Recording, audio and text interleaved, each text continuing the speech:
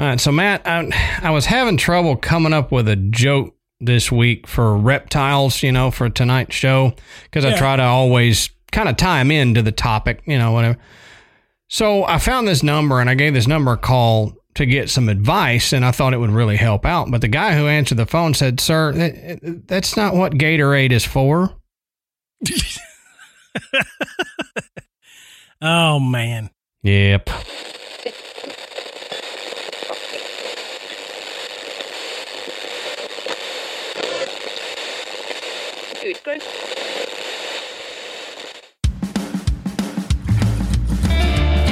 Good evening, everybody, and welcome to the Graveyard. Thank you for joining us tonight. My name is Adam. And my name's Matt. Now, pull up a tombstone or settle into your casket and get comfortable, because this is Graveyard Tales.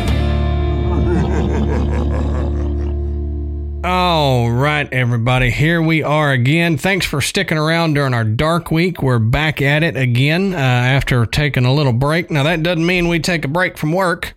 That's right. We're still working. We just didn't post anything. So still working. See, this is where we really get deep into the time slip.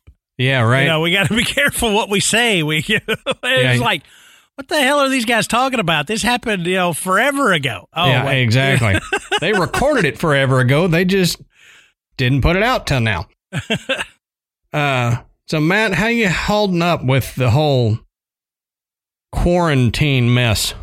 The kids are about to drive me insane. Yep. I mean, I can't even describe. And I know that I'm speaking to so many parents out there that know what I feel. And, it's much worse for you and Ashley than it is for us, because we still have to go to work every day. Yeah. We get up just like any other day, and we have to trudge our butts out to work. But the kids are home. Right. And so that means that we show up to our home, and it has been turned into romper room. It's like Lord of the Flies. I'm telling you, I look around and I'm like, have you seen our trash can? We keep it right here. It's been right here for the better part of 10 years. It has not moved, and yet there is trash 3 feet from it. I'm like, right. You got close. You got so close. Why could you not extend your arm and allow this trash to fall in the can that has not moved? Right. And you're just looking around and you're like, there's a bowl of milk where one of them's had cereal hours ago. And you're like, the sink has not moved. Right. It's in the same spot. And, so I'm just, it's an everyday routine that the first 30 minutes that I spend are either spent cleaning house, yelling at the kids, or both. Right. Thank God, Matt, you are the worst, most impatient parent. I'm not. I just, I have a lot of kids and I'm over it. Right. Well, I gotta tell you this, Matt. I think I alluded to it earlier today in a text, but Michael's aunt got him a air horn for Easter. Oh, sweet! So, yeah. She doesn't like y'all, does she? Apparently not. So we told Michael. We said, no, you can't do this in the house. No, we're not doing that. So I put it up on top of the refrigerator, right? And that's usually where we put things so that he can't get them. Well, I'm sitting back here in the graveyard working today. Ashley is a few rooms over working, and she's on a Zoom meeting. Yeah. And next thing we know, Michael has walked up behind her with the air horn and went "Meow" during her meeting. So I pert near crap myself because I didn't know what was going on. I can only imagine what she did jumping out of her skin. But I don't know how he got that off the refrigerator, first of all. and secondly, why? She's working and you're going to come up and blow an air horn behind her? Don't matter. Yeah. I was like, oh, my Lord. That makes it even better, really. Yeah, that's true. It's more fun that way. Either that or if she would like been in the bathroom and he was hiding in the shower. That would have been that was the only way I can imagine it being better. I remember that we used to do this, I mean, I have two of my children are legally adults. So that gives you an insight as to how long I've been doing this parenting thing. But there was a time when they were little that you had the birthday parties at people's houses. Now, if your kid is invited to a birthday party, it's back to it's at the bowling alley, it's at the roller rink, it's at the jumpy place, whatever. Which that's a fantastic thing. $300 to have the party and you don't have to clean it up. Right. I'm all in. But I can remember, I got one kid like a bullhorn that had all these sound effects. And another time we got him this like silly putty gift pack that had like glow in the dark silly putty and smelly silly putty and all that stuff. And it was like 6 eggs of silly putty. He opens up, it's like, all right, silly putty. And I look at his dad and I go, I don't like you. Yeah. and I hate your carpet. Right. Right. I'm just giving you a reason to have to change it. Right. Well, this air horn is going over to the aunt's house now, and it's just staying there. Oh yeah. That's like when your kid opens the drum kit at Christmas. You're looking at the grandparents like, did I offend you at some point this year? What are you doing to me? My parents gave him an old Pokemon watch. That digital Pokemon watch, and it's from like when Pokemon was out when I was a kid, so it's an antique. Yeah. Well, of course, batteries get put in it, and every 5 minutes it goes whoop whoop boo, yeah. And I've put it in a drawer downstairs so that I don't have to hear it. And I'll be sitting there watching TV in the morning, drinking coffee, and I hear woo, and I jump out of my skin. So they're still in trouble for that. My dad and stepmom are still in trouble for that. To get off our tangent, if y'all have had any troubles with your children during this quarantine, please let us know. We find it hysterical and would love to not be the only ones that are having these issues. Yeah, that's right. But on another note, we want to thank Podbelly, podbelly.com. It's a great network to be involved in, so go check them out. We'd also like to thank tonight's sponsor, Best Fiends. We will talk about them a little bit later. That's Friends without the R, Best Fiends. Also, you can find us on YouTube now. We have a YouTube channel. So you should just be able to type in Graveyard Tales and find us, Graveyard Tales Podcast, and find us. But there is a link at the top of the show notes. If you go down, scroll below the episode here, there's a link toward the top of the notes there that'll take you directly to our YouTube channel. Subscribe on there. We're trying to post the episodes the Monday after they drop on the podcatchers. The audio will go up on YouTube. If you scroll all the way down to the bottom of those show notes, you'll find our sources where you can go follow our rabbit holes that we followed down to learn more about the topic that we weren't able to cover in the episode. So, Matt, on that note, what are our sources about this week? Our sources are about reptilians. This is going to be good. And how they are apparently controlling the world. Yes, they are. I had no idea. Yeah. I literally. I've got one in my house right now. And you are not woke. I'm thinking that, this thing, I'm going to get up one morning and he's going to be sitting on the couch, smoking a pipe, reading the newspaper. And he's going to be going, well, I just figured it was time to let you in on the secret. Yep. Like, I do appreciate the crickets that you've been delivering for the past few weeks. He's probably pissed because we have switched her from crickets to worms. Yeah. Let me tell you, you can go broke buying crickets for a 2-foot long bearded dragon. Yeah, for sure. But we're talking about reptilians, and I found this number many times, and I don't really know. They've kind of come up with this number. They've extrapolated a lot of hearsay to come up with this number, but data in quotes. Yes. As of 2013, it's estimated that around 12 million Americans believe that reptilian beings control the government. That's a lot of millions, man. And some go farther to say that they believe that they themselves have had contact with alien lizards. Whew. Yeah, that's like 12 million. Yeah. I would have probably believed 12. Yeah, or a million maybe. Maybe. But why?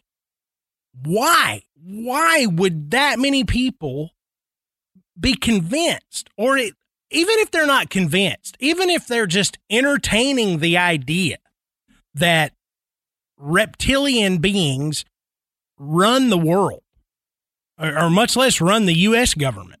Mm-hmm. What on earth could have prompted such a belief? That is what we're going to get into tonight. That's the crux of it.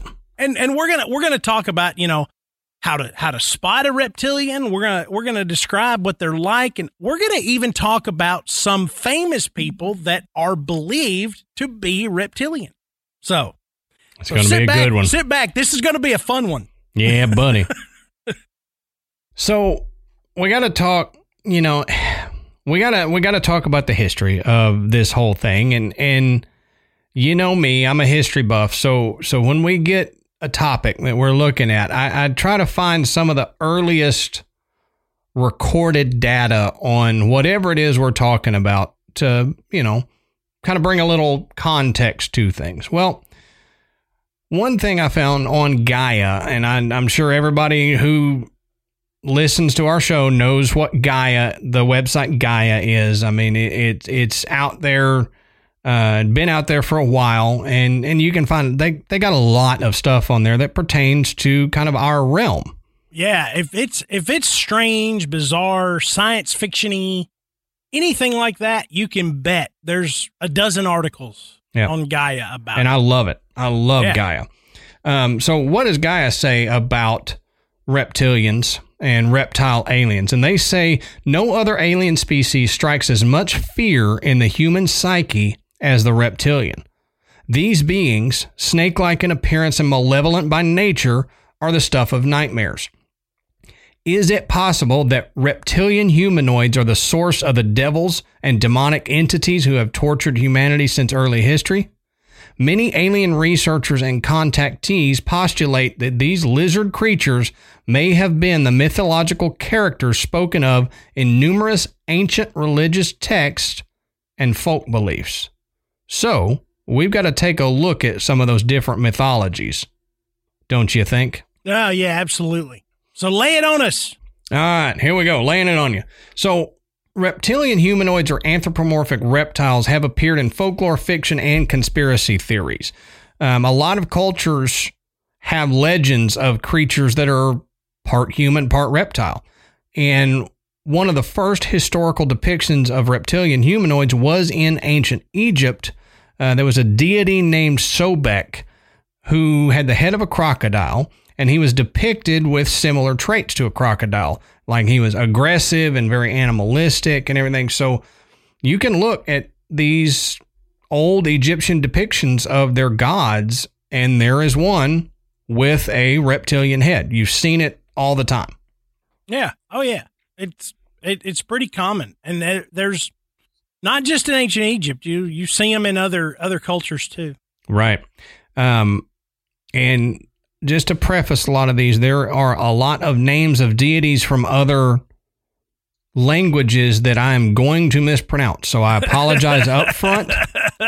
I won't do it for every one of them, but I'm going to apologize up front that I'm going to take my best stab at it, and you get what you get out of my southern tongue. Yeah. Sobek was an easy one. Right. That was easy. And this next one I have heard and is pretty easy, because in South Asia and Southeast Asian mythology, the Naga are semi-divine creatures which are half human and half serpent. So if you were, originally of Asian descent, you probably have heard of the Naga your whole life. It's a very prevalent deity there in Asia. Now, in Chinese mythology, there exists a special reverence for reptilian creatures.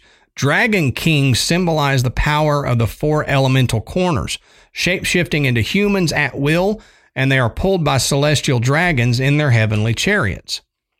In Islamic mythology, the jinn, who we've discussed a little bit in other episodes, are creatures of smokeless fire who sometimes appear as snake-like beings. Now, the jinn were created by God and exist under the same rules as mankind. So, a little more human than alien in that sense. Yeah. Now, in the Bible, there are also claims that the snake from Genesis was in fact a reptilian being who convinced Eve to break her oath to God by tasting the forbidden fruit of knowledge. So, before we continue, I have to ask the question, are these all just different representations of reptilian aliens described in the parlance of the time? Or are they aliens at all? Right. Is it something else? Is it, just mythology? Is it just the ancient reverence for lizards, reptiles, snakes, stuff like that they see a power in them and they don't know how to explain, or they do know how to explain and they're putting them up to godly status because a tiny little snake can kill a human, you know? Yeah. Or was it something that has lived on Earth since before humankind? I think that concept comes from dinosaurs. Yes. There's a lot of idea that, dinosaurs were here first. Humans came much later. Mm-hmm.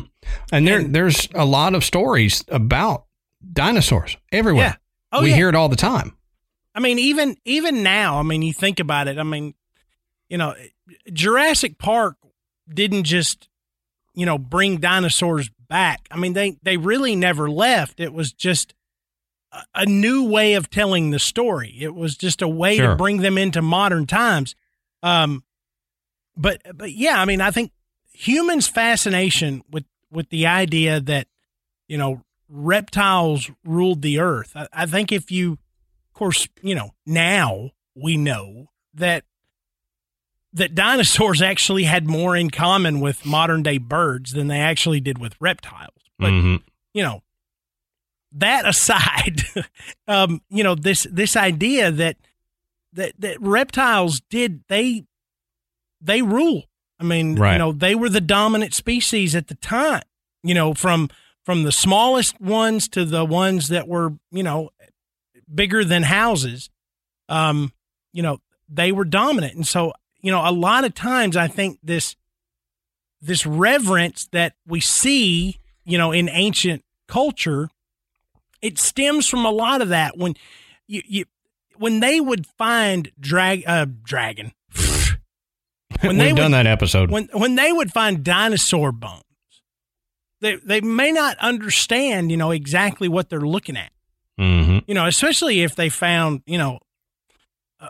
a bone to, a T-Rex. Can you imagine? What the heck was this? This must have been a dragon, which would be a reptile, which would say, well, these things, they were bad news, man. We, I'm glad we don't see these walking around anymore. And then some guy's like, are you sure we don't? Right. So, yeah, well, I think that's where a lot of it comes from. Well, and I left this theory off of the note so that I could throw it at you at the appropriate time. and I think this is the appropriate time. There is a theory that lizards or dinosaurs from then did not fully die off and they went underground. And they evolved into humanoid type, anthropomorphic type beings, stood upright a lot, could crawl, but they developed into two-legged beings. Mm-hmm. They became smart and they waited out the period until they could emerge again, the whole time evolving to a path very similar to how we evolved. And they arose from the ground, and now they walk among us. They're able to shapeshift, and we don't know it, but it's the underground reptilian race that has lived on Earth since before humans, because they were there when the dinosaurs were there, and they just evolved and became intelligent. And there are some ancient people's stories that go along with that, reptilian people rose from the ground and taught the humans.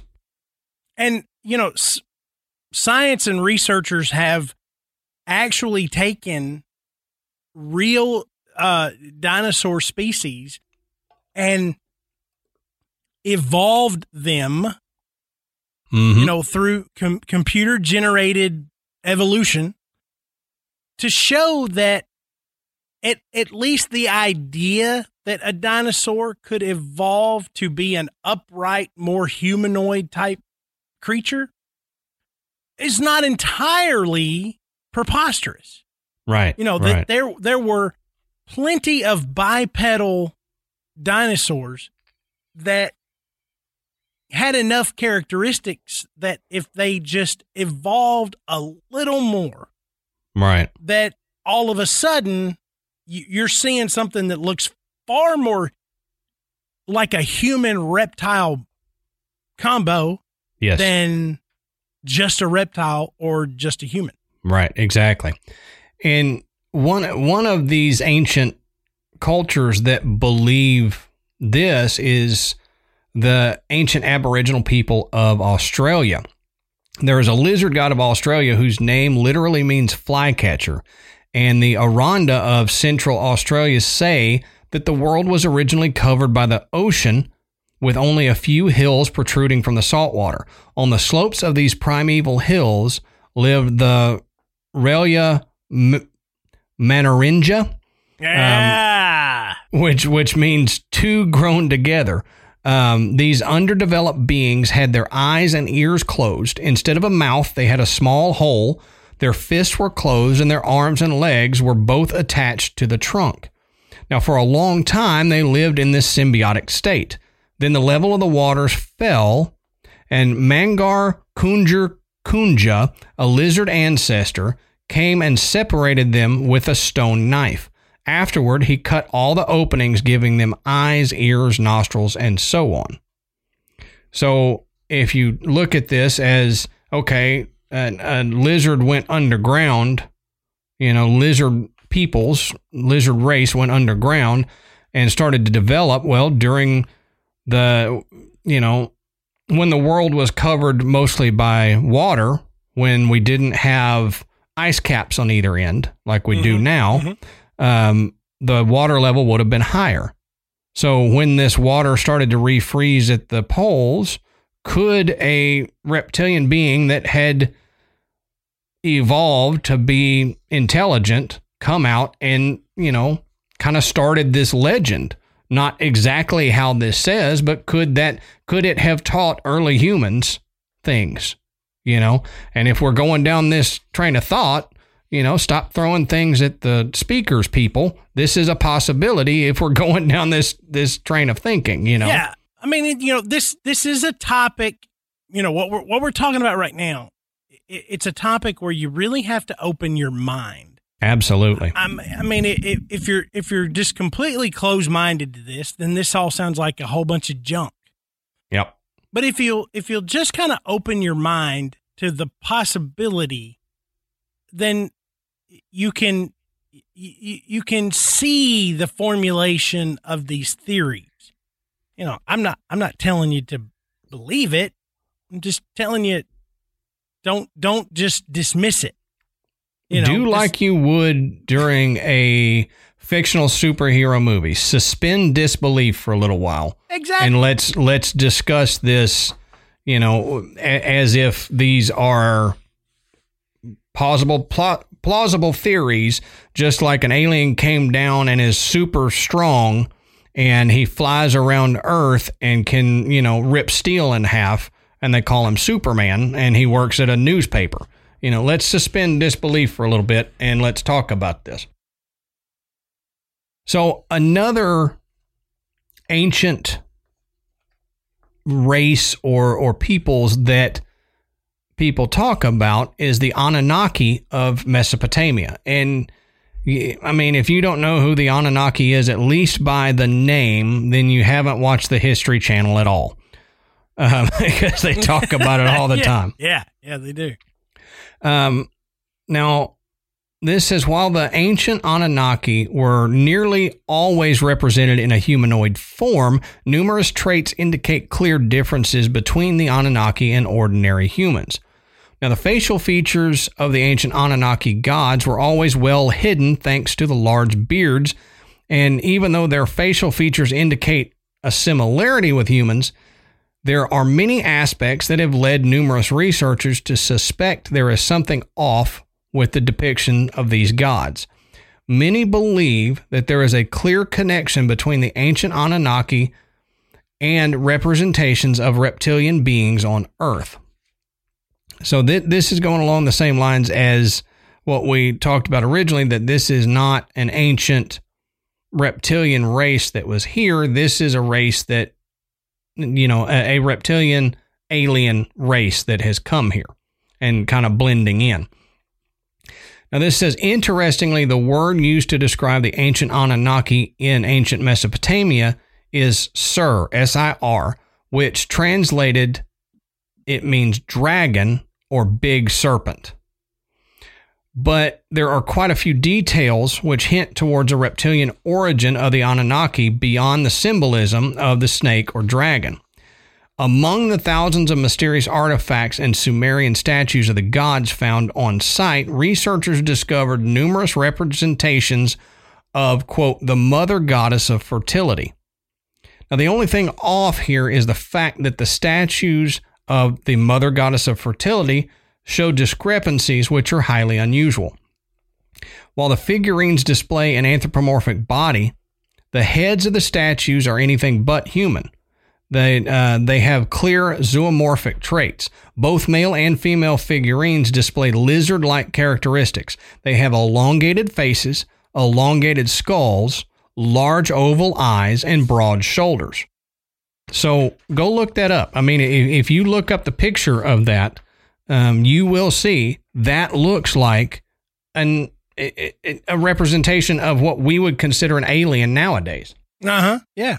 Now, let's talk about some other, at least one other thing here. The name Quetzalcoatl. Quetzalcoatl literally means feathered snake or feathered serpent. Now, the meaning of his local name in other Mesoamerican languages is similar. The Maya of the Yucatan knew him as Kukulkan. The Quiche Maya of Guatemala as Gucumats. Now, both names can be translated to feathered snake or feathered serpent. So, I mean, and you look at a lot of these, they talk about this snake that could fly, that, if you search ancient alien gods, Quetzalcoatl and Kukulkan will come up all the time. Mm-hmm. Because that Quetzalcoatl is the one that they believe on his tomb has him in a spaceship driving the spaceship. Yeah. They swear that that's what it is. Well, the feathered serpent deity was important in art and religion in most of Mesoamerica for close to 2,000 years. Now, from the pre-classic era up until Spanish conquest, civilizations worshiping the feathered serpent included the Olmec, the Mixtec, the Toltec, the Aztec, who adopted it from the people of Teotihuacan and the Maya. So this is ancient belief in a reptilian or a snake god. Mm-hmm. The cult of the serpent in Mesoamerica is very old, and there are representations of snakes with bird-like characteristics as old as the Olmec Pre-Classic, which is 1150 to 500 BC. So we have these. I mean, it's ancient. Yeah. I mean, everybody has seen a representation of this. The winged serpent.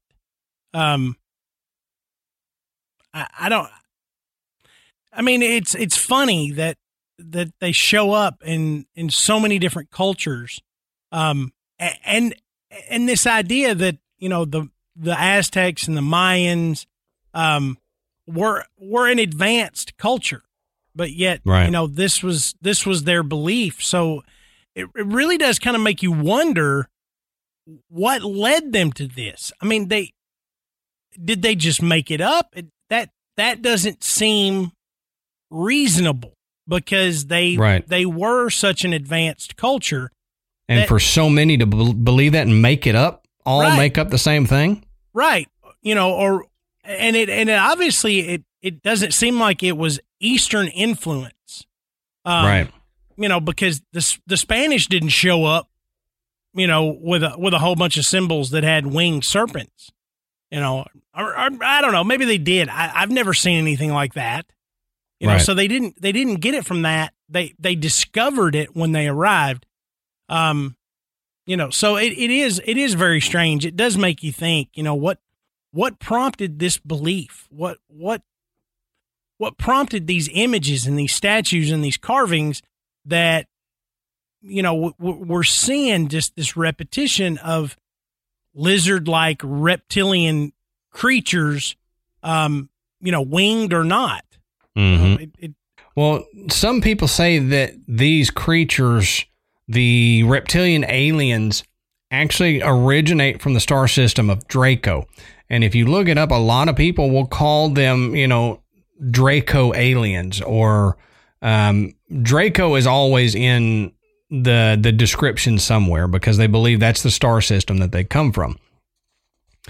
Now, we got to talk about what these reptoids or reptilian beings look like. If you're going to know if one's around you, you got to know what they look like.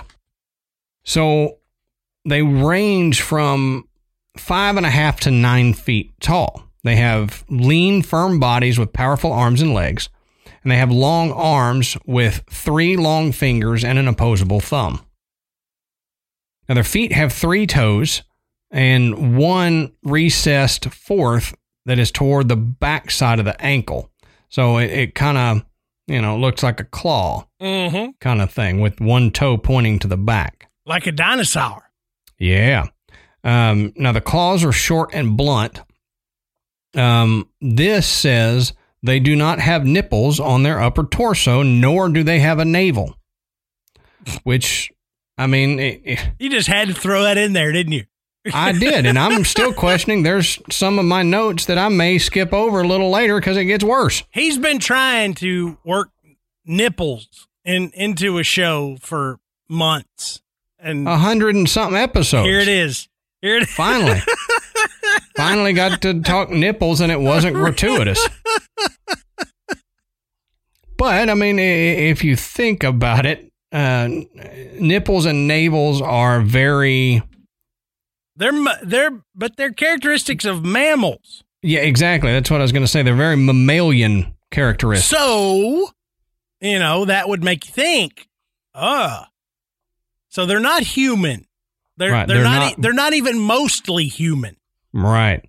They don't feed their young that way, and they're not connected like live birth with a navel. So are they egg born? Yeah. You don't have an umbilical cord in an egg. Right. So they say they have scaled skin that is usually greenish brown in color. Some also have coffee colored scales that have dark green colored rims. Now, the scales or scutes on their backs, thighs, and upper arms are usually larger. Their hands, abdomen, and face are covered with smaller scales, allowing for more flexibility. They have wide, lipless mouths, and the majority of them are reported to have differentiated types of teeth, including canines. So big, like fang things there. They don't necessarily have the molars, premolars, canines, and incisors that we have. Now, the reptilians have either large black eyes or they with vertical slits for pupils, or their eyes that are white with flame-colored vertical slits as pupils. Their heads are slightly conical in shape and have two bony ridges riding from their brow across their back across their back of that skull, the sloping skull as it goes down, and toward the back of their head. So they've got a double ridge on their head. Yeah, well, it's because what you're describing is they don't have, stereo vision. Their eyes aren't necessarily focused forward. They're more to the side, like, what we would think of as a traditional, reptile. Right. And this says that throughout history, these bony ridges on their head may have been misinterpreted as horns. Rather than seeing them as ridges, they thought, oh, these reptilian beings have horns. Mm-hmm. Now it says there appears to be no bridge between the reptilians' eyes. Their nasal openings are at the end of a small flattened nose and are described as two small slits that slant upwards in like a V formation. So they don't have these big old oval nose holes that we've got here. As I stick my finger up my nose. So they weren't big nose pickers. No, they didn't have a reason to be. If they got the tongue, they can just get up in there with their tongue. That's why they have a forked tongue, so they can reach exactly and that V-shaped nose. We're discovering things that science has not discovered. That's right. Come on now. Get on our level. So some experiencers have reported seeing small openings where ears are expected to be, but no flesh folds extending from the side of their heads, kind of like we have. So again, they have reptilian ears. They have ear holes, but no ear flappies. Right. Reptilian beings apparently have no body or facial hair. Occasionally, eyewitnesses observe reptilian beings with a thin, fleshy spines on their chin, like bearded dragons would have those little yeah, they got them pointy things on there, and from a distance they say these spines are often misidentified as hair. Now reptilians have tails and non-tailed versions. The tails vary in size and are often observed as being held up off the ground, so they're not just dragging the tails, they're able to hold them up with some dexterity. They say their posteriors are either like that of a human with a vertical slit shielding their excretory orifice. You can say it. You can say it. It's their butthole. Yeah, exactly. So sometimes they got cheeks like we do, and sometimes they don't. To go off script here from this source. But yeah, so I guess not a lot of people have paid a whole lot of attention to the backside of these reptilian aliens. And the part that I'm deciding whether or not to talk about, I'm just going to touch on real quick. I'll say this. A lot of them are described as having cloacas rather than what we have. So rather than getting in graphic detail, if you know what a cloaca is, fantastic. You'll know what I'm talking about. If not, look it up. It'll explain it. Google it. Yep. Birds have cloacas. Right. A lot of reptiles now do have cloacas. Yeah, they do. Bearded dragons do. Right. So there you go. Yeah. So, Adams told us how, what these reptilian beings look like. But I mean, I've not ever seen what looked like a 9-foot lizard walking around in a 3-piece suit. You know, Me either. just like, what are you looking at? You know, you standing on the train, you know, going to work, carrying a briefcase. You know, we're not this is seeing me, guy. these, but there's a reason for that. It's because they have learned to disguise themselves as humans, and it goes way beyond just, you know, it's like E.T., you know, wearing the little hat and the wig and the dress. You know, that's not it. You know, that's not a good disguise. You know, they're a little more sophisticated than that. Yeah, they have either managed to cloak their appearance with some type of advanced technology to where they can appear human, or, you know, they have in some theories have managed to, I can't come up with a better term than possess a human being. I think that's a decent term. I mean, you know, they manipulate a human to be able to take them over. And I think that is more of the theory of how they've done this. So we'll get into that in a minute, but it's like major chameleonism. Yeah, you got it. But there's, rather than changing color, they're changing body. Yeah. But these theorists have come up with a way to identify if a human may or may not be a reptilian being, or have a reptilian being controlling them. So look for the cloaca. So look for the cloaca.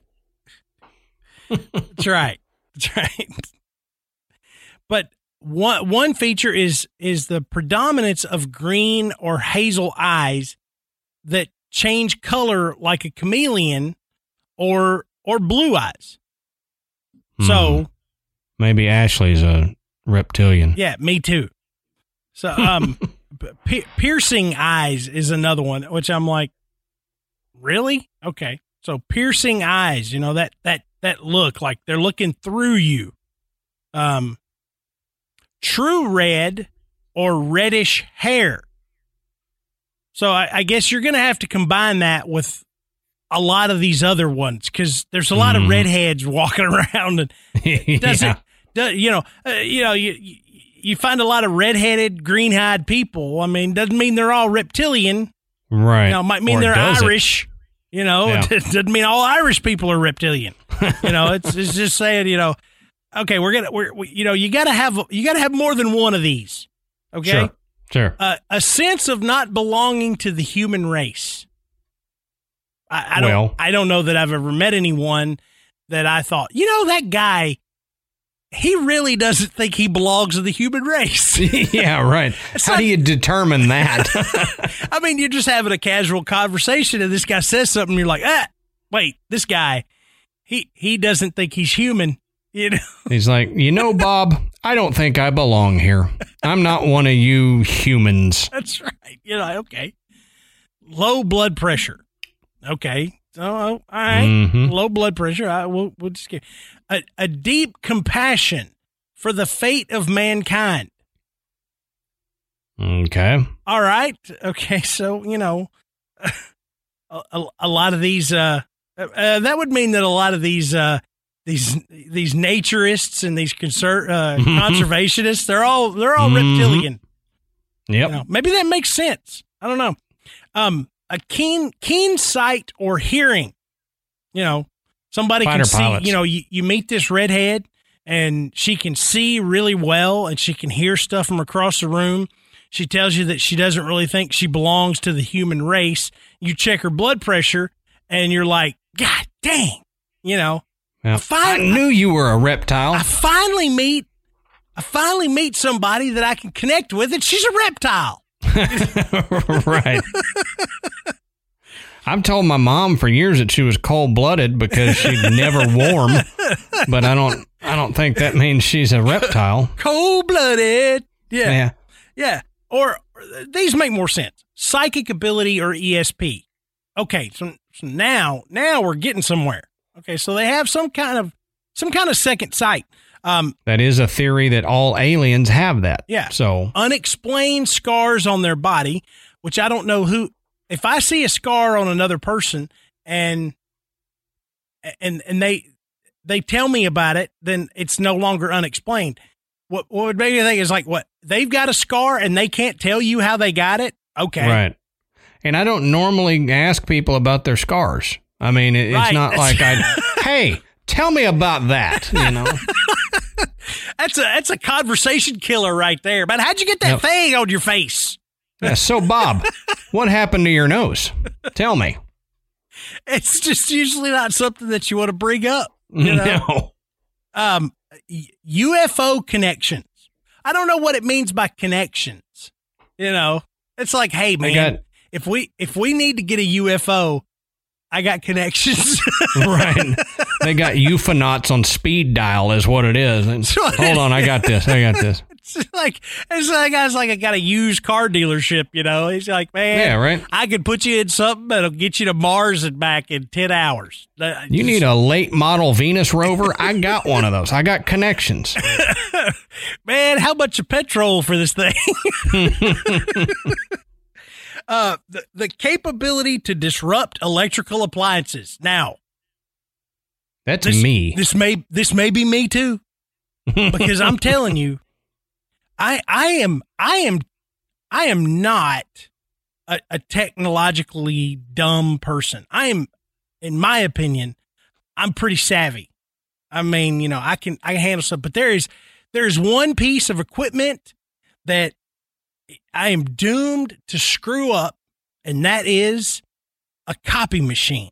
I touch a copy machine, and it's like, you know, oh, red alert. Mm-hmm. You know, this guy, you know, I mean, I have literally torn up just about every copy. I don't go to my office every day. Mm-hmm.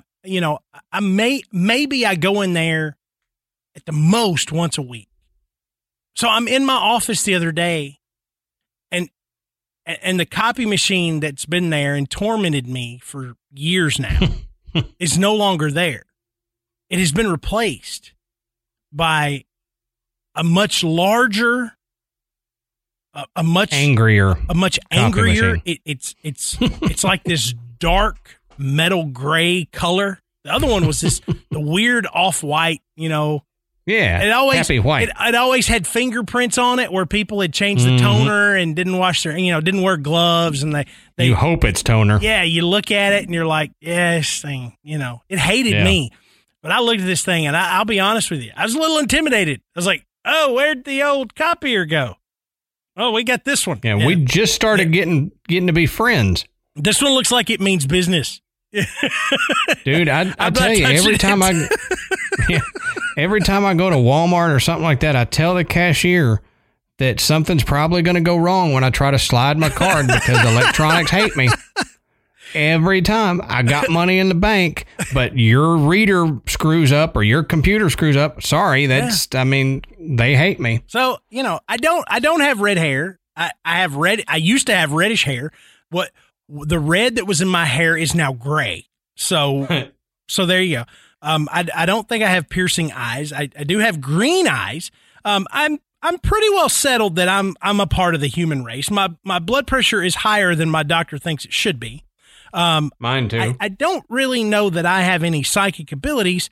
I've got a few scars, but I know where they all came from, and I couldn't really say I've got any UFO connections. But these last two, they're the kicker.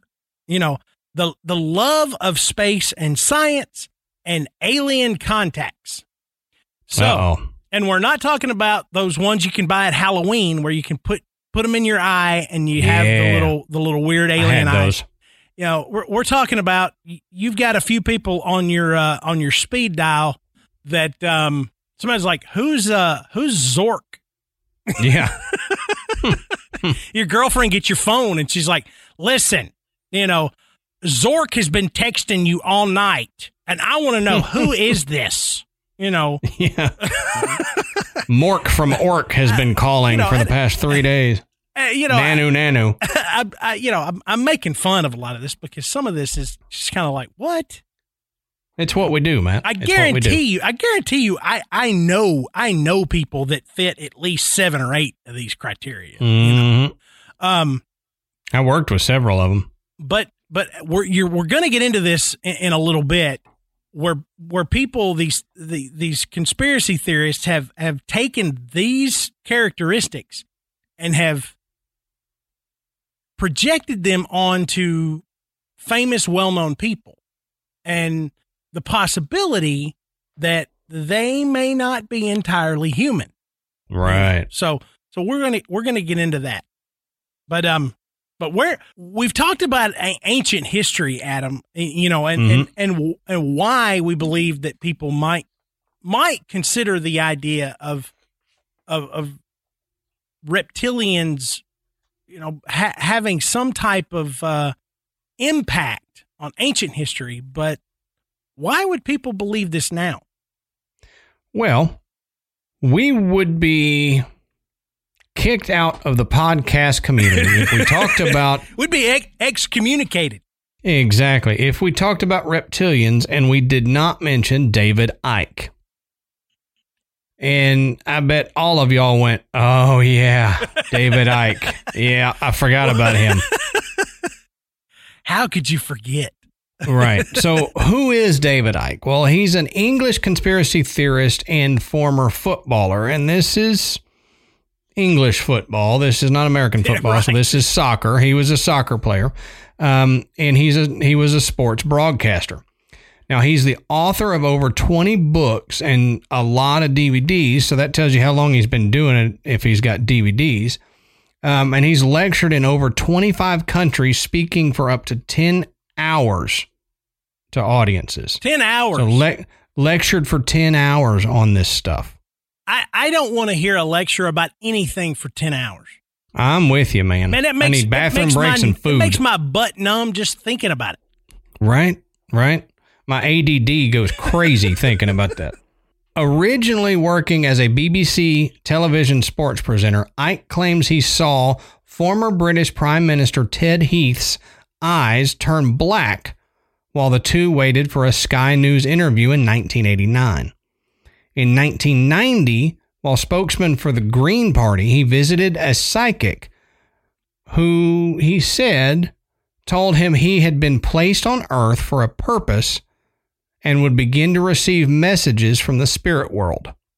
Now, the events led him to announce the following year that he was a, quote, son of the Godhead, and that the world would soon be devastated by tidal waves and earthquakes, a prediction he repeated on the BBC's primetime show Wogan.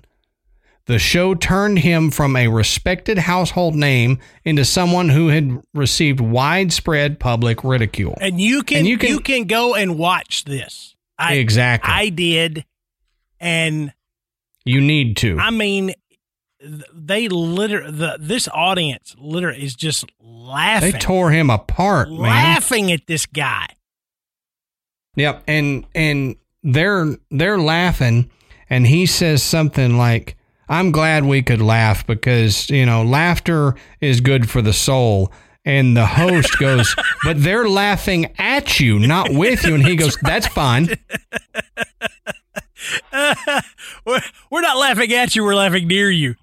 Yeah, right. We're laughing about you, sir. I'm telling you. Yeah, go watch it if you haven't. When you're done here, go watch that interview. Just search David Icke interview and you'll find it. It's there. Now, Icke believes that the universe is made up of, quote, vibrational energy and consists of an infinite number of dimensions that share the same space. Okay, I'm with you. I'm with you here. So far, I'm with you. I can believe this. Now, he believes that an interdimensional race of reptilian beings called the Archons, or the Anunnaki, have hijacked the Earth, and that a genetically modified human Archon hybrid race of shape-shifting reptilians, also known as the, quote, Babylonian Brotherhood, the Illuminati, or the, quote, elite, manipulate global events to keep humans in constant fear so the Archons can feed off of the negative energy that this creates. Okay, starting to starting to back away from you here a little bit. This is, parts of that, okay, I can see, and other parts of that, I mean, they're starting to get a little on the woo side. Yeah, woo. Yeah. So he claims that many prominent figures belong to the Babylonian Brotherhood and are propelling humanity towards an Orwellian global fascist state or a new world order, a post-truth era where freedom of speech is ended. Icke believes that the only way this archontic influence can be defeated is if people wake up to, quote, the truth, and they fill their hearts with love. Stay woke. Yeah, exactly.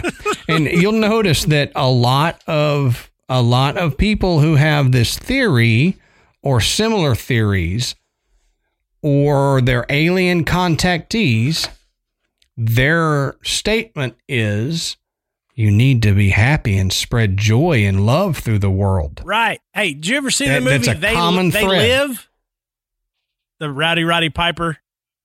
No. Okay. So, that whole idea that, there were all these alien beings disguised as humans.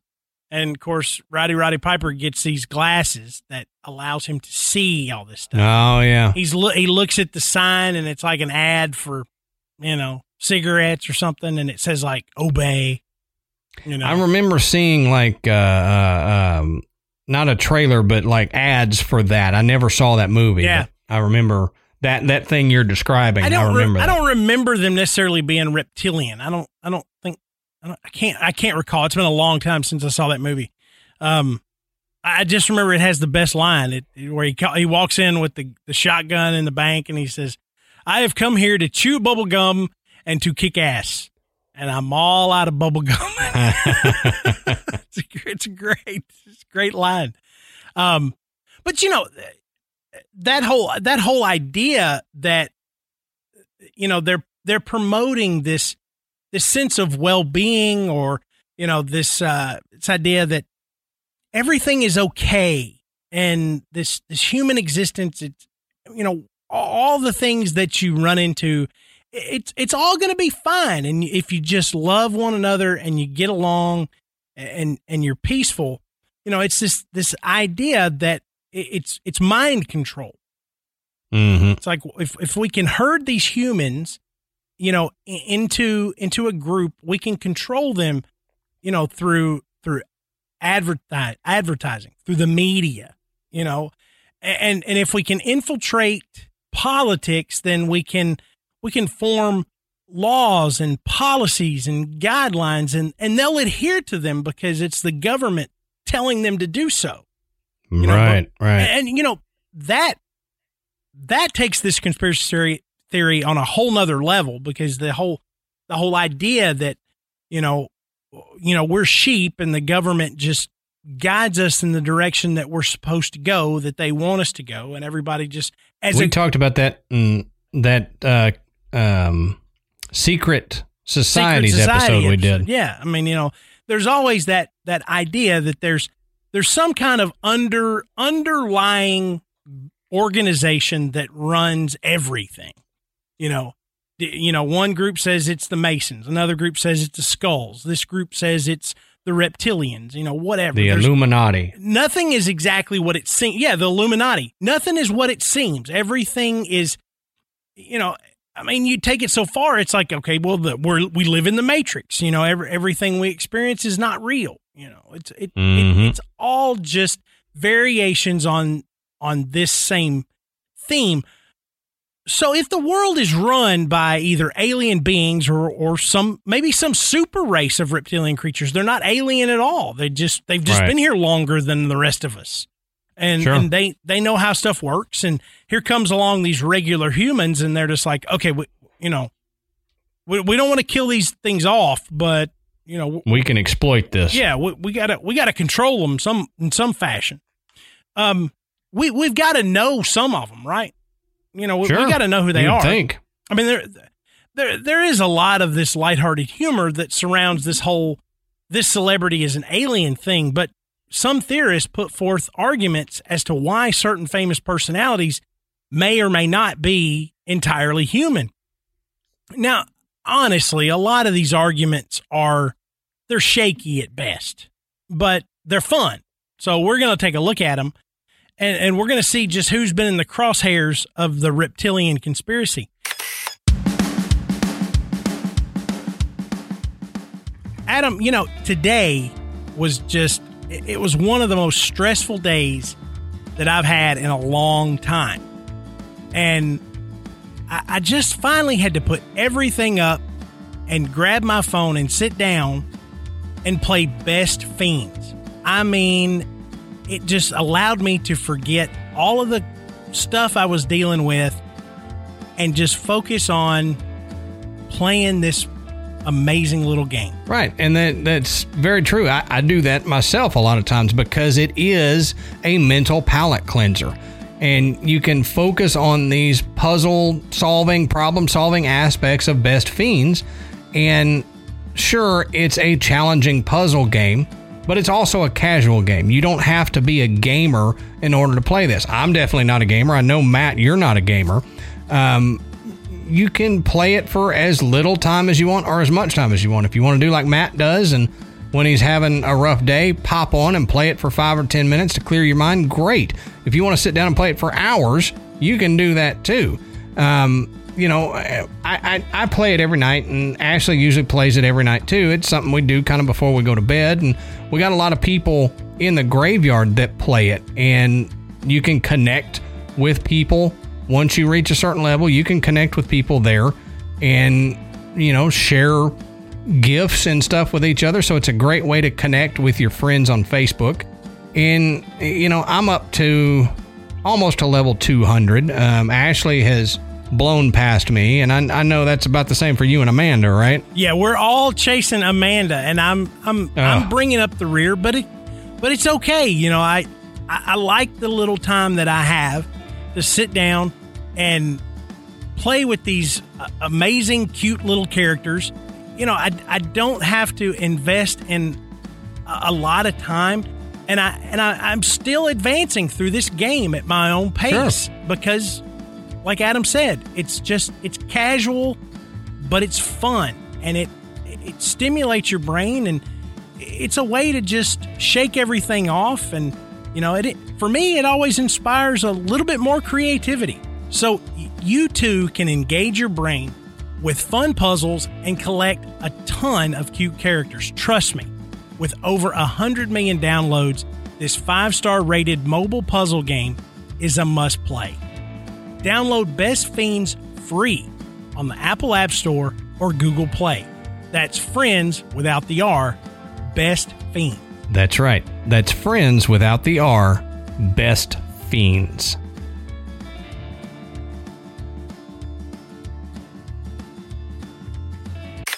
Now, some celebrities have garnered attention due to their level of interest in certain areas. Remember, we brought that up when I was talking about, if you had an interest in space, and people are going to say we're reptilians now, Matt. Oh yeah, well, I just have a feeling we're going to be labeled as reptilians. Well, look, the next time somebody sees me come in there and screw up the copy machine, they're this guy, he's not human. And see, all we're doing, Matt, we're spreading disinformation so that we're joking about it, and we're making people not believe it, while the whole time we're reptilians ourselves. we had no idea.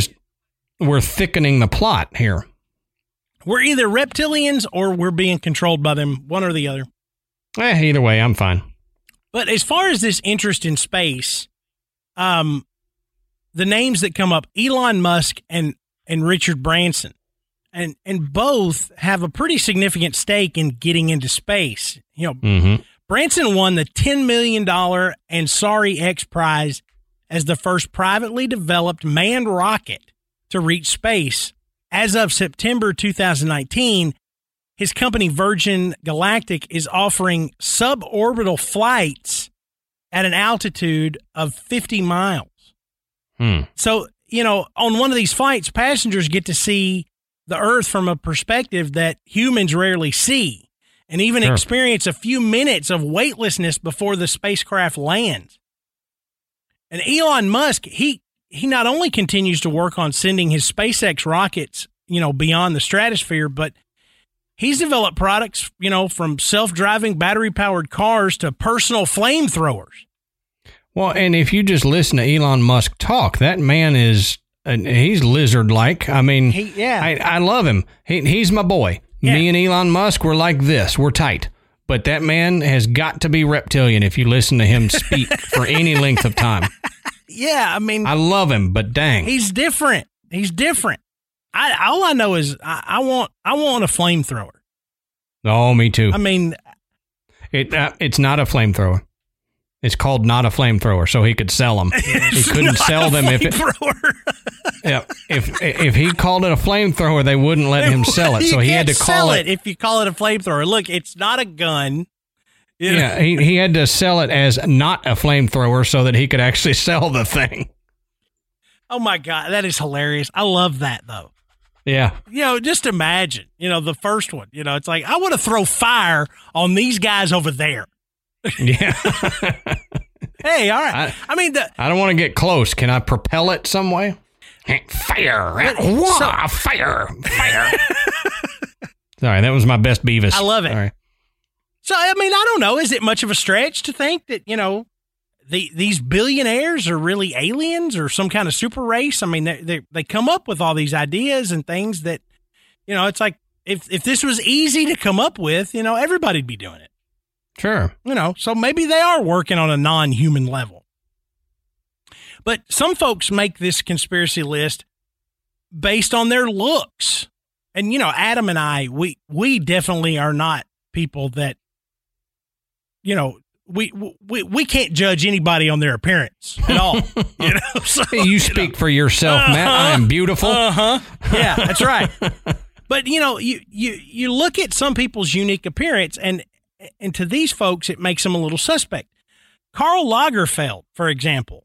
Now, you never see him without his sunglasses on, and he's got that just platinum white hair. It's always right. Perfect. And not to mention that he's got his fashion sense. I mean, he dresses like that he shops on another planet. And the same could be said for David Bowie, who was unique enough without taking it a step further when he transformed into Ziggy Stardust. Right. Benedict Cumberbatch, he's another one. His appearance to some is very similar to descriptions of alien beings. And if you kind of look at him, you're kind of like there's something different about him. You look at his eyes and you're kind of like, you're different. He's not ugly. He's not weird. Well, it's just you look at him and you go, there's something about you. And with a name like Benadryl Cucumber Patch, you have to think he's not from around here. Benadryl Cucumber Patch. That's one of the better ones I've heard. But it's kind of like walking up and seeing a guy with no eyebrows. Yeah. You don't really know what's wrong, but you're looking at him like, yeah, I'm going to take the next elevator. Your forehead is extremely large. What happened? But Anderson Cooper, he's another one that people they've actually said that Anderson Cooper is an alien vampire because of his pale complexion and just the way he looks. And Anderson Cooper, he's an all right looking guy. But, I've always thought that Tilda Swinton looked a little alien-like. She's another one of those. You kind of look at her and you're like, you look different. You're not ugly, but knowing what I know about Tilda, she'd go, hell yeah, I am. Yeah, that's right. That's right. She embraces it, and she does. Oh yeah, Tilda Swinton embraces this. What people say about this. I love that about her. I love that. She goes full bore after it. I mean, it's fantastic. Read her Twitter account. I mean, she's after it. Mm-hmm. But sometimes it's behavior that triggers this belief that they may not be necessarily human, and a lot of it is this bizarre eccentricity. I mean, it's just like, why do you do this? Why do you do it? Especially in the music business. You know, and that's, you know, this strange talent, you know, that these people just seem to rise, and they have just unbelievable talent. And then you see them, and you get to experience a part of how they are, and you're like, man, they're so weird. I love. Man, I worked in the music business for 15 years, and if aliens are going to be among the humans, it's going to be in the music industry. Oh yeah, absolutely. Man, dealing with some of those people, it's like, you are not from Earth, are you? Wanting that? You want what now? But let's say, for example, like Madonna. Now, you know, her rise to fame put a spotlight on her strange, outlandish behavior. And Lady Gaga is like Madonna on steroids. Oh, yeah, she's an alien. I mean, you definitely. know, wearing a dress made of meat, you know, arrive at the red carpet in an egg, a la, you know, Mork for Mork. At what point do you say, I'm super talented and people enjoy my work, so do I really need to do all this stuff to keep myself in the news? Right. I mean, maybe it's considered normal behavior where they come from. I don't know. I mean, that's just how you go to red carpets, is in an egg, that's right. wearing a meat suit. That's right. You know, it's like, why aren't the rest of you in eggs? You know, what's the problem here? Prince. Did you see those people? They were not wearing a meat dress. How did they come to an event like this and they were not wearing a meat dress? I know. You know, but Prince is another one. You know, probably one of the most prolific songwriters in history, on top of being an amazingly talented performer. And he also sported this elaborate wardrobe that appeared to have cosmic undertones, you know, and his personality was weird. You know, it's like he was often unapproachable and very aloof, and then suddenly was totally down to earth, pun intended. You know, Prince, he fits the bill, you know. And his talent level puts him, I mean, that guy was so talented, he had to have been off planet somewhere. Yeah. I mean, you know, it just, you know, strange, you know, weird lifestyle and uber talented. You know, it's just, I don't know. Maybe he wasn't human. But you know, and you know, he was a pretty talented basketball player, if you believe Charlie Murphy. You know, that cat can ball, you know. But the one that takes the cake in this category is none other than the sequin-gloved, skin-lightening, baby-dangling, monkey-owning, moonwalking king of pop, Michael Jackson. I mean, a lifestyle that few could even try to understand. You know, Michael Jackson to this day is considered one of the most talented and most eccentric people that ever walked the planet. And you know, theorists present the idea that their reptilian/alien intelligence gives them the talent to be so influential through music, but the extra attention gives the public a peek into their strange, otherworldly personality and lifestyle. Yeah, he's another one that if talent is anything, he was so talented that he could, I mean, it could be alien intellect. But, you know, this idea that how do we influence? You know, if you're going to buy into this, how would this either alien race or super ancient race control humans? And it's through influence, you know, and music, I mean, for centuries has influenced human, you know, emotion and behavior, you know, time and time and time again. So using the music industry to somehow present a message or to promote harmony or peace or whatever, you know, it doesn't really sound that far off base. But again, you've got to open your mind to this. You can't just sit here and listen to this and be like, nope. Have a little fun, you know, think outside the box and, you know, think like a conspiracy theorist. You know, if you're not one, think like one and go, yeah, I could see where this could happen. You know, sure, why not? But public influence is not the only power these beings seem to be after. You know, you can only do so much. But many political figures have been listed as possible reptilian humanoids whose positions of power give them control over the rest of humanity.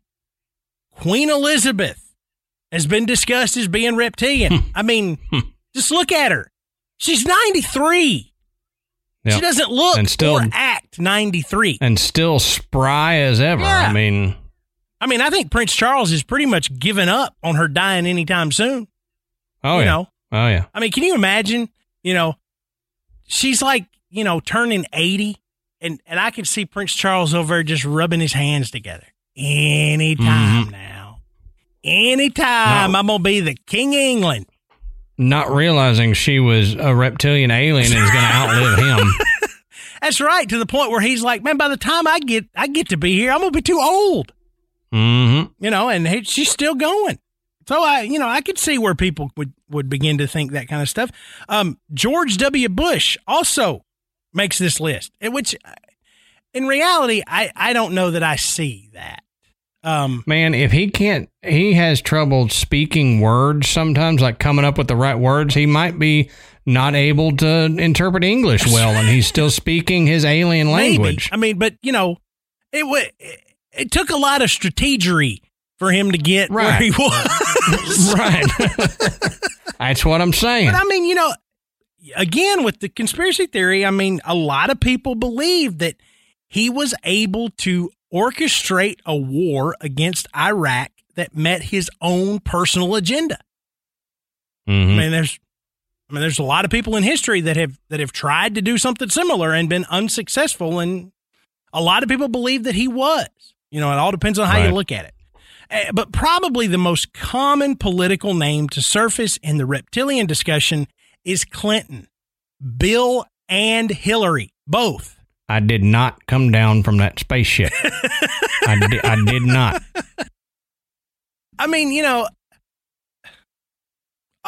all joking aside, the Clintons are polarizing individuals, to say the least. Sure. And there are more stories about they've got plenty of stories about them individually and together.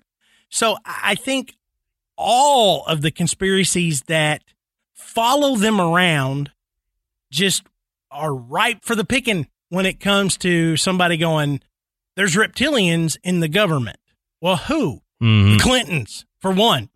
Okay, if you're going to buy into this, I'd say it begins and ends with the Clintons being reptilians. Yeah, I mean, that's the one I hear all the time. I'm sorry, I can't say it without laughing. I mean, this whole thing, people, is very humorous to Matt and I. This whole thing that these political figures, these musicians are reptilian humanoids. If you haven't been able to tell by as much as we've been joking this whole episode, this is way out there stuff to Matt and I. I mean, and it's hilarious fringy. that people believe this. It is way fringy. But now maybe one day we will be proven wrong, and Matt and I will eat our words. That's right. But one of them has to come out on national television before I'll believe it. That's right. And then I'll still kind of question it. I'm gonna have to see the lizard man in the suit, behind the podium going, all right, here it is. It's what you got. It's like in The Simpsons when Kang and Kodos take over, and they take over the bodies of Bob Dole and Clinton, and they're they run, and they're like up there talking, and they've dropped the guys of one being Bob Dole and one being Clinton, and they're now just full on alien up there. That's what it's going to take. I'm going to have to see an alien up on the podium leading the country, but named Kang. But like I said in the intro, there are people that believe that they have had direct contact with reptilian beings.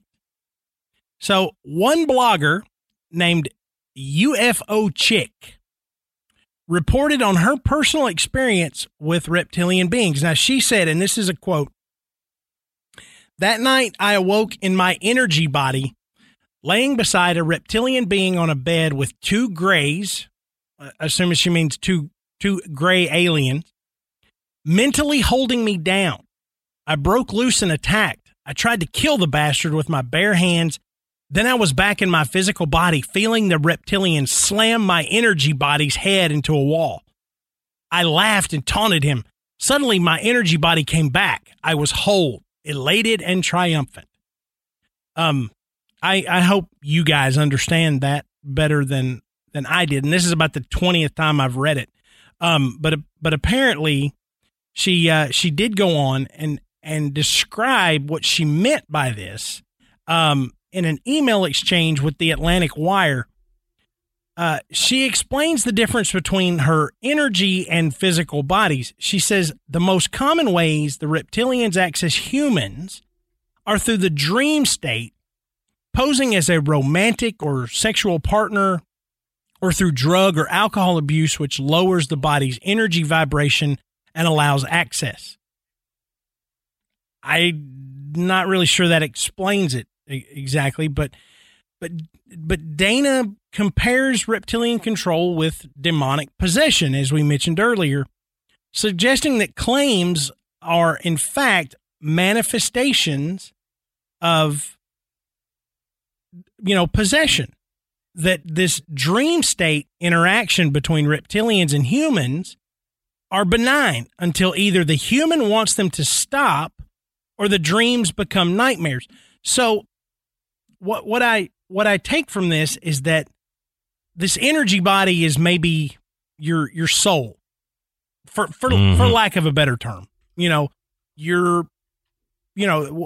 makes you, that your body is just the physical, your physical vehicle, and the soul is you, or your energy body is you. And it's like what happens when you like remote view or have an out of body experience. Yeah, bingo. That's it. So the reptilians supposedly can affect the energy body and then take control of the physical body. And so she says the end goal of the reptilian is to inhabit and control the human's physical body for its own use. Now, they are beings who wish to access our realm and cannot in their own bodies. She says there are no reptoids. There are just regular people under the control of reptile-like entities from elsewhere in the universe. So according to UFO Chick theory, that the reptilians are not really here. They are somewhere else in the universe, but they have the ability to take over the human body and remote control it. Yeah. And just kind of, okay. But you see all these videos of these people like Justin Bieber standing in court, and everybody sees his eyes kind of go, wah, wah, wah. It's like the thing in Men in Black where the guy's eyelids do that. His pupils they blink sideways. Yeah, he's like, he's breathing. Okay, whatever. Are they here or are they not here? UFO Chick's theory says they're not here. They can just kind of remote control, as Adam said, the human bodies. But she goes on to describe how they do this. She says this may happen through manipulation, lies, and false promises. It's like the old idea of making a deal with the devil, or through malevolent means, which the human can only tolerate for so long before they give in, which sounds more like a demonic possession. I can only deal with this inner torment so much before I just have to give up and let them take control. And we talked about that in the beginning, that some people mistook like reptilian humanoids or reptoids as demons or devils. Yeah, absolutely. Now, Dr. Susan Clancy has studied post-traumatic stress disorder while earning her PhD at Harvard. She's written 2 books on the subject of belief in alien interaction, including Abducted: How People Come to Believe They Were Kidnapped by Aliens.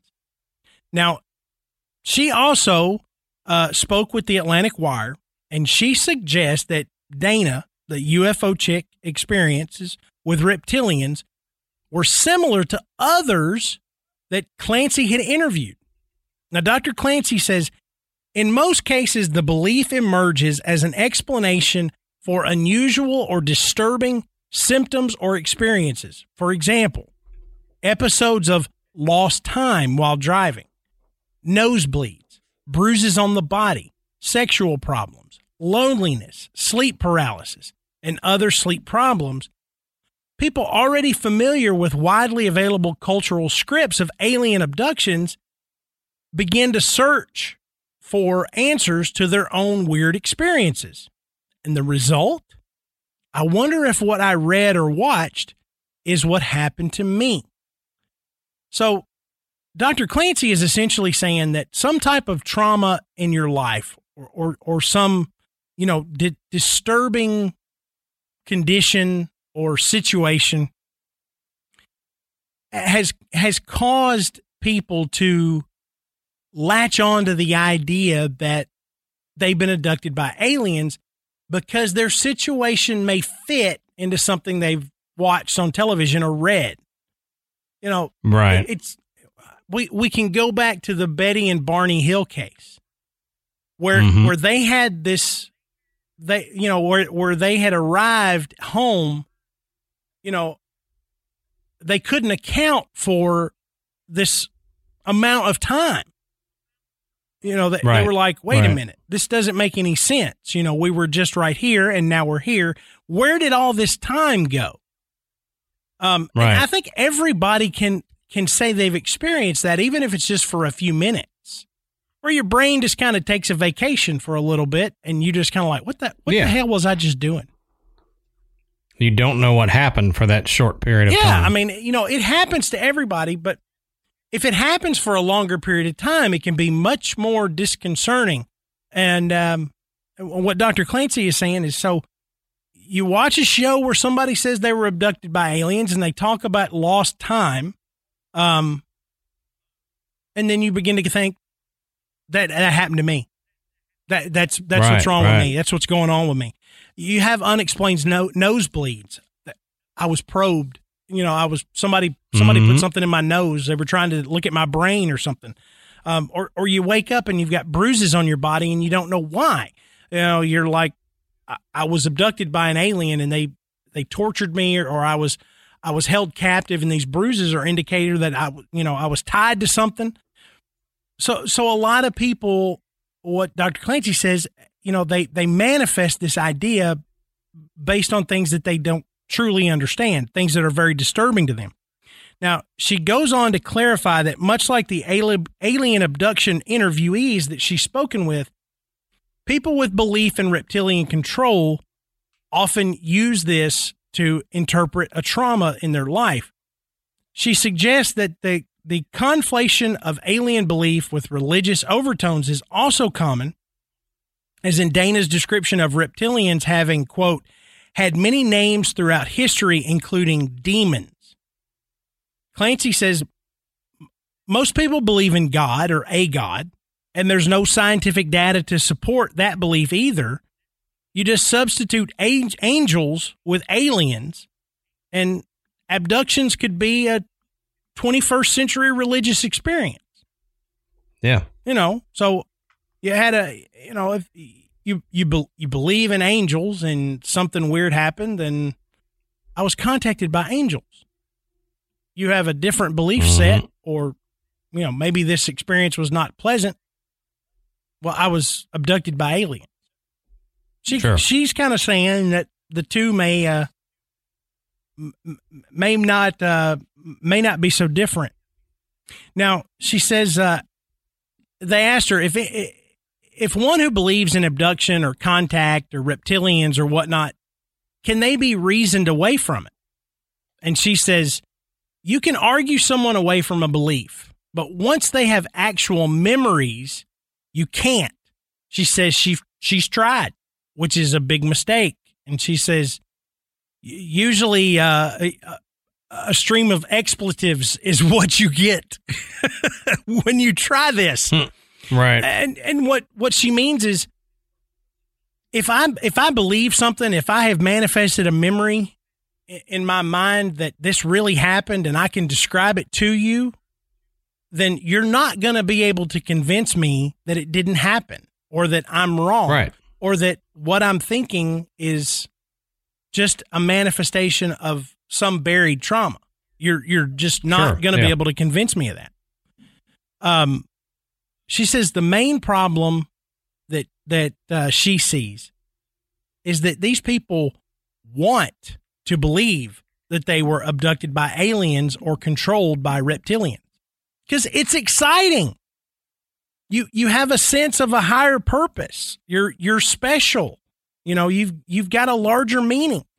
It's hard to give that up in return for hard, cold, boring science. Right. You are the quote son of the Godhead. Yeah. David Icke. Who wants to believe that, they're just living a regular life and they haven't been chosen by these superior beings? Sure. I mean, that sounds way more fun than just, getting up and going to work every day. Right. But, I like her thought process as a possible explanation for why some people would latch on to these ideas. And we always ask, at the end of every show, what do you believe? Well, I think we've pretty much told you what we believe when it comes to reptilians, that, there's just so much that's hard to wrap your head around, this idea that, that we're somehow being controlled or governed or guided by alien beings. I'm not saying that we're not sitting here saying we don't believe in aliens or that we don't believe aliens have been here or anything like that. Exactly. We're simply stating that the fact that people say the world is being governed by a secret race of reptilian humanoids who have taken the form of people like the Queen of England and the President of the United States. Exactly. It's a little too far out there for us. Yeah. I mean, we don't have the proof of that yet. There's documented evidence that, reptiles have played a part in developing cultures. And, we discussed that, earlier on in the show. But this modern idea, and for me, honestly, David Icke, he's probably the biggest reason I can't buy into this. And it's funny because if you listen to him speak just normally, you think that, God, this is a sane, normal individual until he starts talking about this. And then you're kind of thinking, where are you going with this, man? Well, and there's a lot of stuff he talks about in his lectures that are not about this. And, this is a piece of it, but it's not the whole thing. So it's like you can get into one of his lectures with the other stuff and you can go, yeah, I see that. I get that. Yep. And then he brings this up and you're like, I'm out. He's not a stupid man. He's quite intelligent. And you can tell just by listening to him. Misguided, maybe. But he's not ignorant by no means. But I think the idea of this theory, and of course him saying he's son of the Godhead, just kind of makes me shy away from this whole reptilian idea. Not that there's not reptilian beings at somewhere in this universe. I'm not saying that. I don't know that there's enough evidence to say either way, but like Adam said, this idea that we're somehow controlled, I can't. I can't. It's hard. But like I said, it's fun. It's fun to talk about this kind of stuff because it is so fringy.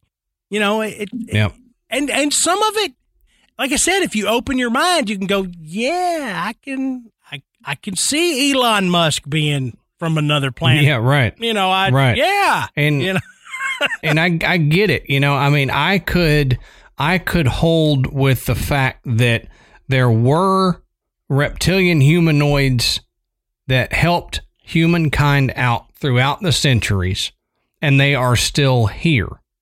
But I can't bring myself to take that extra leap to play with the idea that they are running the entire world. Right. You know what I mean? Mm-hmm. I can entertain the theory that they have been here and may still be here, but I can't take that extra step. I just can't yet. If there's proof that comes up later that, proves Matt and I wrong in our theory that they don't control the world, then okay, we'll backpedal at that point. That's, we're bound to backpedal on many things we've said.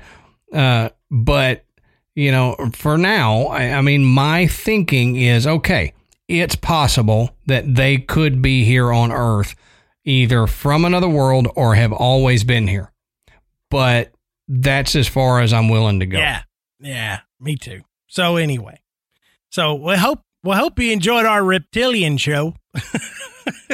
But we did. We had a lot of fun. It. We had a lot of fun, with the show. We had a lot of fun researching it too.